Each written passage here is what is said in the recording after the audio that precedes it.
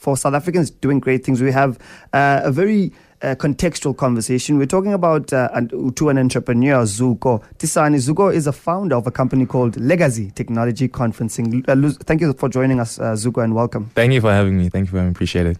So, Zuko, let's just start off by telling us about your upbringing. Where did you come from, and how did you end up in this city of gold, as it's called? Yeah, so I was actually born in Port Elizabeth in a township called Manxagi. And, when my parents found their feet in Johannesburg, I moved down. So I have that, laid back kind of lifestyle to it, but at the same time we have moved over to Johannesburg, where this is the city of gold, city of dreams. Mm-hmm. So yes, I've been living in Johannesburg since I was 7 years old. Went to good schools. I think we have quite a value for education in my family. Mm-hmm. And I think my upbringing was quite a simple one. My mother's an entrepreneur. Mm-hmm. And I learned a lot from her in terms of, getting the mistakes ready before I went into them. So I didn't actually initially start out as an entrepreneur. Mm-hmm. I started off in corporate. Mm-hmm. And from there, it really just took its turn. And what role did your mom play in your interest in business and entrepreneurship? You said that you did watch her in those aspects. And what role did she play in that? Other roles did she play in that aspect? Look, I mean, I think I had a great understanding in terms of like how money actually is made. So, she's a black female entrepreneur, and apparently that's the most wanted thing out there. Definitely. But when you look at it from a reality perspective, you find that you're not going to get a sense out of I don't want to be too controversial, but the PICs, the IDCs of the world, it's really access to funding that you never really hear about getting. So watching her, you really got an understanding to say, this is the way, business actually practice, this is the way you're actually going to survive in this ecosystem.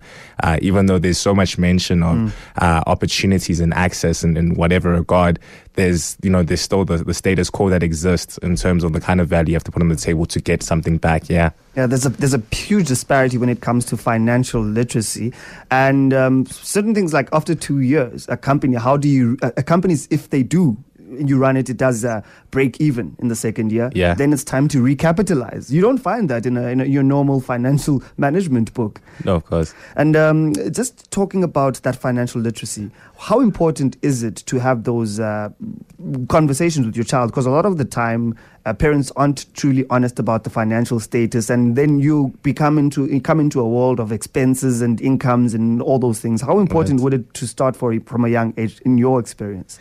Yeah, I think it's extremely important. I mean, for me, I've been just learning from my peers who are entrepreneurs as well. And, I didn't really understand the basics to it. I opened up my business account, and within the month of me opening it, it was already in a negative. I was already in arrears, owing, F&B money. So I was thinking, I'm not really being supported here from the banks or institutions, but more so I wasn't supported from what I got out of my education. I think, education is quite traditional these days, very much profession-like, and I didn't think I got the real realities or the grit of business. And as a young entrepreneur, you're going to have to really learn everything as you kind of go. So I've made my mistakes. I really understand, and I could obviously relay that to other entrepreneurs, but I wish that there was a greater infrastructure from an educational perspective and an emphasis on entrepreneurship, which would actually, would have helped an individual like me. I've got business partners who I can't even mention the amounts of money that they make. I always feel inadequate when I compare myself to them. I'm like, oh my goodness. And once you can't go clubbing with them, completely different tax bracket. So in education itself and studying, how important is education when you're an entrepreneur? Because some entrepreneurs don't have formal education. I could talk about Richard Branson and all those other extra who had those abilities. So how important is education, and how did it affect your decision to be an entrepreneur? Look, I think education is two ways, especially in my space. So in the space that I work in, I'm a technology entrepreneur, and specifically in that space, it's going to take a lot of your computer sciences. And, if you get that from a young age, you find like guys like John Collison. He is the youngest billionaire in the world, CEO of Stripe. He was coding at 8 years old. And those are the kind of, structures and culture he comes from. He sold his first company at 18. By 26, he was a billionaire. Versus people like Richard Branson, were very traditional entrepreneurs. Basically goods, services, I've got an Apple, how much are you going to pay for it kind of thing. Versus looking at how can we now scale an application or a service or software to actually reach a larger trajectory and get that traction. So I think for me, in today's world, it plays a more critical role, especially if you're looking to also create something that's relevant in today's society, which obviously has a technology element to it. And if you're going to need that technology application to your company that you want to start, it's quite critical for me to have that computer background. I remember in varsity, I was very frustrated with one of the teachers. He wouldn't let me apply for a maths course, and I was doing information science. I know and I was this thing, and I was determined because traditionally you taught that if you know how to count money, if you know how to count sums, that's the for me. I was like, okay, maths. If I don't know mathematics, maybe I'm stupid. I'm going to be hampered. And he told me no. It doesn't. He in almost a lackadaisical manner. It's like it doesn't really matter what you study. When you get into the working world, it's all the same. And I couldn't understand what he was saying. That applied to me because you also studied management consulting, but now you shifted to technology conferencing. No, so I studied industrial psychology at UCT. So that was in the humanities degree, and I went into management consulting. So I worked for Accenture, and that was a completely different realm. I was a digital management consultant, and this is really where I got my hands wet, my hands dirty, in terms of understanding what it's like, what it means to that C-suite executive to have a digital element to it. What would we be actually selling to them? That customer experience, that hoarding of data. How do we interpret that into value? These are the kind of things that I really picked up in my career early on, and which allowed me to be fluent in terms of speaking to the technology guys to say, okay, cool. If you want to scale your company, I can obviously come in and have that conversation with you. We have in studio Zuko Tisani. He is a founder of a company called Legacy Technology Conferencing. Very interesting name. We'll go to that. But now, the most important part of this is that you are part of the world's top 350 hand-picked entrepreneurs in the world under 25. That's according to Caris Global Society. You are standing amongst great peers, people like Ludwig Marishane and Siya Kluza. Yes. How do you feel? First of all, congratulations. How did this? How did you get to this incredible, astonishing levels? You know what? So I basically just applied. So what I was doing when I was in UCT is that I was a president of the Entrepreneur Society, and I was brokering deals. So I never really had a company of my own. I never really made a dime on my own before actually this time now. And back in my day when I was the president of the UCT Entrepreneur Society, I was basically leveraging off the smart guys and saying, you know what, you have something really investment worthy here. We have guys like Emil McLennan who got the highest investment on Dragon's Den, 5 million rand, back when he was in second year at UCT. Alistair Hendricks, who developed the Vula site, and he's now a student portal creator or app developer, and moved over to the States. And, guys that really grew and really developed themselves. And I was able to say to Caris, you know what, listen, these are the kind of guys that I really helped out and supported. And they saw value in that. So it really was a great opportunity for me to be a part of, because I had great companies that I was able to support with great stories. And obviously I just kind of, integrated that into mine. So yeah, it was great meeting guys like, Ludwig and I really go to him for that personal advice, and he's a fantastic entrepreneur. Seklo's actually, recently met, even though we're part of the same society, I actually met him over this past weekend. Can't get away from Xhosa people wherever you go. We're the future still. We're the future, but when you see Xhosa is very much synonymous with moguls. So, it's fantastic guys that you really get to learn from. So, you ask for practical advice. Sia was doing a lot of speaking. And, I find myself in the same space now. So I was like, what are the kind of platforms that you use to go over? And these kind of networks are very important if you want to, keep a sustainable business. So I mean, I do things that keep the lights on, and so we work quite closely together. Yeah. Then it almost kind of debunks the statement about being. No, it doesn't. What do you think about the statement that says that you shouldn't be the smartest person in the room?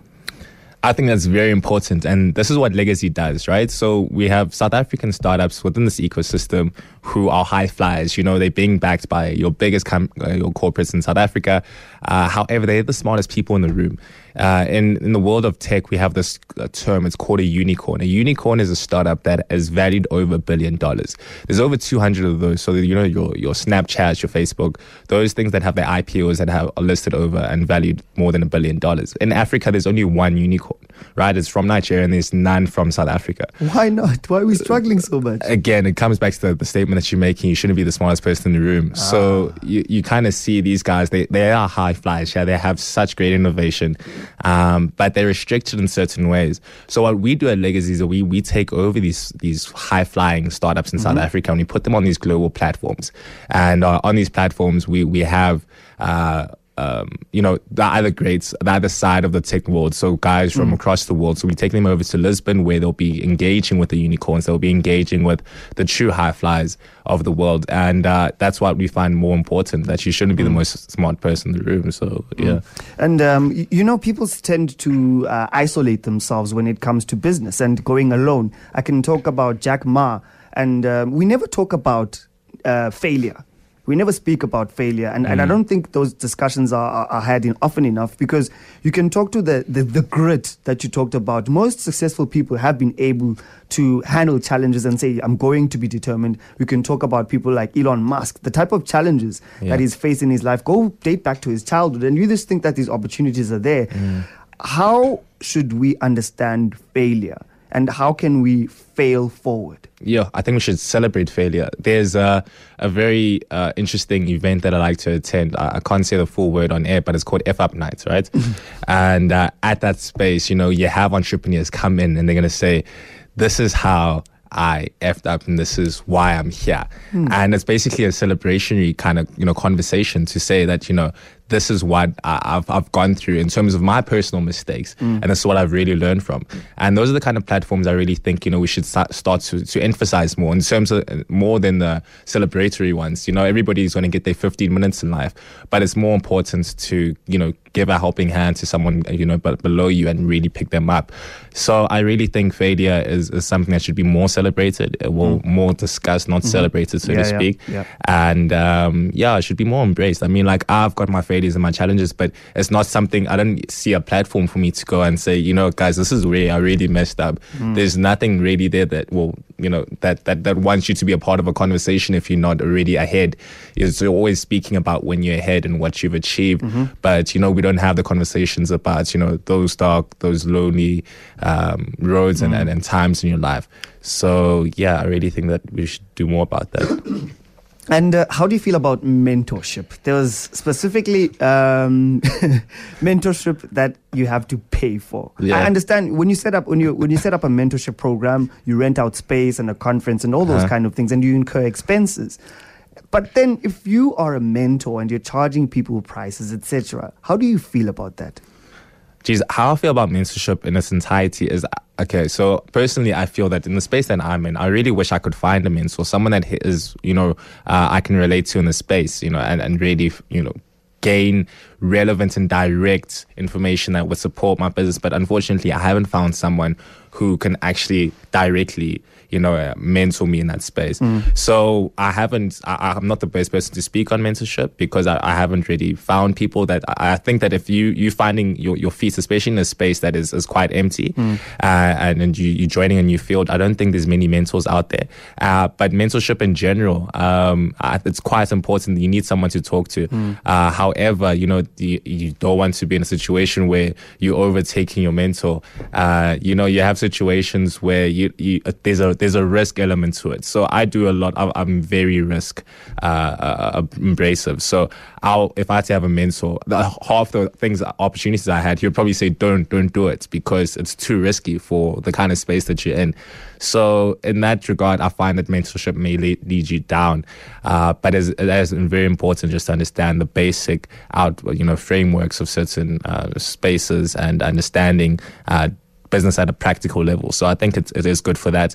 But however, I really think you should really go more with your guts more than anything. So we're at a very, very inspirational time where black and female-owned startups are seeking these sponsorships. And what opportunities does your organization or partnership does it offer to black women? It's a huge focus, and it's a very necessary need. Yeah. I'm going to go into stats of how our society. You also come from an environment of a single mother, and you mentioned how with your mother who inspired you rather, and that comes from how important is it to support black and female-owned startups? Yeah, I think that is critical. So within our top 10 that we have now, our top 10 South African startups that we're actually supporting to take over to Lisbon at the end of the year, 3 of the companies are female owned, 2 of those are black and female owned. So I know the stats aren't great. 20% of the companies, it doesn't show a real drive to this equality that we're seeking. However, I think the platforms are more vocal than they are, tangible. Mm-hmm. So those things that, what I mean by that is those opportunities where they say that we want black and female, they don't really materialize to much tangible opportunity. So I do feel that there is still a huge struggle. I still think there's a huge impairment. But at the same time, I don't think we are giving them enough of the platform, enough of the cake. So yeah, it might also come down to a confidence issue. As the space that we run in is run by men, and you don't really give a voice to these spaces of black and female. And there is now a web summit of 60,000 attendees this November in Lisbon. There's an opportunity for black and female owned startups. Can you tell us a bit more about that? Yeah, so the whole basis of the conference is about technology startups, right? And so we partner with the Chamber of Commerce of Lisbon. Basically, they're creating that bilateral relationship between South African startups and, what's happening in Portugal. So, our top 10 is going to be sent over to Portugal. We're going to have tangible opportunities. They're going to be, driven by business leaders in Portugal. There's going to be a huge drive of investors to our startups, as well as a lot of PR and incubation opportunities. So, yeah, I think this November is going to be huge for us to get those business cases to say, what we're doing here is actually making a lot of sense, because in South Africa we struggle with the 3 fundamentals of startups, and that is access to funding, that is the skills, and that is also obviously just expanding your consumer market. As you know, the consumer market is quite restrained here in South Africa. There's 55 million people, but you can't really say all of those are active consumers. So it's tricky, but at the same time, we're building a case here where we're saying we're going to leverage off these global technology leaders, and we're going to make our South African ecosystem something worth looking into. From the government's going to see things that we're doing, and we're going to have a stronger participation from corporates, and so let's build from November and take those success stories and bring them back home. And if there are any black female-owned startups or ladies who own startups out there, how can they take advantage of this opportunity? So currently we have selected our top 10 that we want to support at this moment. But I think really from a November perspective, and when we really get stronger, going in forward for next year, I think we're going to have a lot more opportunities in terms of creating that global connection for more black and female owned startups. And obviously that is our primary focus. So we will have a stronger look at that. Yes. And the name Legacy Technology Conference, I went and said Legacy. How did that name come about? It's very interesting. It was a play on words, man. Actually, to be quite honest, it's quite difficult to find a name that has not been used. But if you really think about it, we're supporting the Generation Z. That's the next coming generation.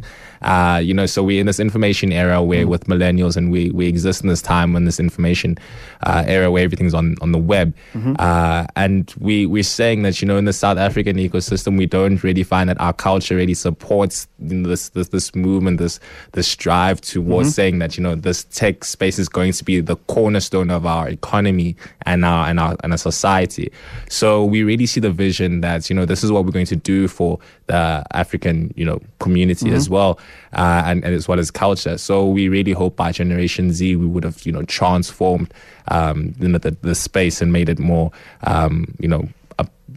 approachable and applicable for these startups. And you mentioned that you're a negotiator, and the whole idea of not wanting to be the smartest person in the room, agility to an extent, versus being competitive directly. That agility to understand, okay, I have these skills, and this is how much I can do.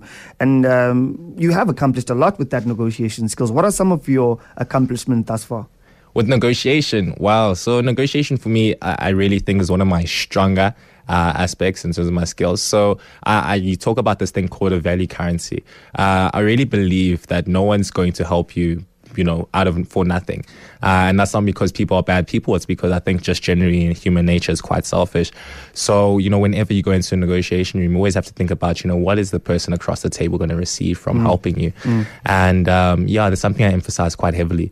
Some of the things I've gained out of this was, the story that came out in the Entrepreneur Mag about the $1 million letter of intent I received from the largest CMC. He's being very humble at the moment. And let me just read what this gentleman has achieved. Legacy, he's burying himself at the moment.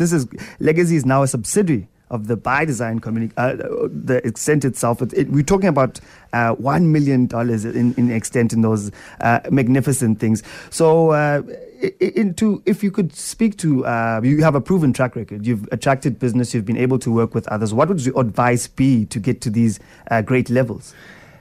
Basically, to understand that you're not made of glass, right? So what I mean by that is that take the risk, take the chance, and just leap off that leverage. So I've been in situations where you have nothing. I've not been unemployed for a certain amount of time. You have those kind of experiences where it's going to be a rough patch. But more so, what's more important is to take those opportunities, those leaps of faith, because you can't die from risk. I personally believe. So yeah, for me, it's really important for people to actually now have a stronger hold on their dreams. There's a poison in the society, which I really call expectations. So people really want you to tick all the boxes. That you're doing this, and maybe in the next 20 years you can have a go at your dream and a crack. But for me, I really think that the moment is now.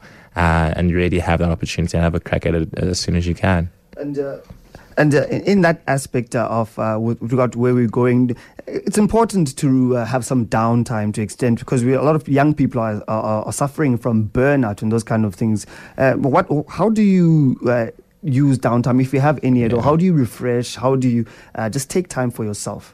Look, I'm not a social butterfly, so you won't find me at Fashion Week, which is happening tonight, and were you invited? If I was, my ticket would be at the back. Yeah, man. So I really think of my downtime. I spend time with my childhood friends or men's friends from varsity, and basically I like to involve myself in the startup ecosystem as deeply as possible. So I really try and change myself, that my work is my life. And, I go to these startup events such as Simodisa Thursdays. I'm really quite involved with the Standard Bank Incubator as well. So I really love spending time with people that think like me, because, as they say, you are an average of the 5 people you spend the most time with. So yeah, that kind of space has really helped me grow in terms of being an entrepreneur and really being able to establish and, calling myself a technology entrepreneur. Yeah. And where can our listeners get a hold of you, find you and your business? Yeah, so it's Legazy. So it's legazy.co.za. And that's our website. And if you want to send us any inquiries, it's info@legazy.co.za. Before we get berated by some of our Eastern Cape compatriots, I'm going to ask you this tough question. What is your response to the many, many challenges? You say you've come to Joburg, you've made it big, you know how to work startups. What do you have to say about the Eastern Cape and its economic challenges? You talk about young people, incubation hubs and startups, etc. What's the challenge with the Eastern Cape? Yeah, the challenge of the Eastern Cape is that the culture is too laid back. And I can say that because, my family is from there and I'm there annually. And you find that when you go back there, the growth is minimal. If not, there's no growth. I haven't lived in Port Elizabeth since I was 7 years old, but pretty much the places have remained looking the same. So development overall in the Eastern Cape is quite stagnant. However, we are proud to say that we do have a startup from the Eastern Cape called Tender Point. And we like to support startups from spaces where there isn't that Joburg jungle where you've got every single corporate within a square mile. But yes, the Eastern Cape is challenged by the issue of development. Once again, thank you very much for joining us. We do have Uzu Kotisani from the Legacy Consulting Conference. Thank you very much for joining us. Thank you very much for having me. Cheers, brother.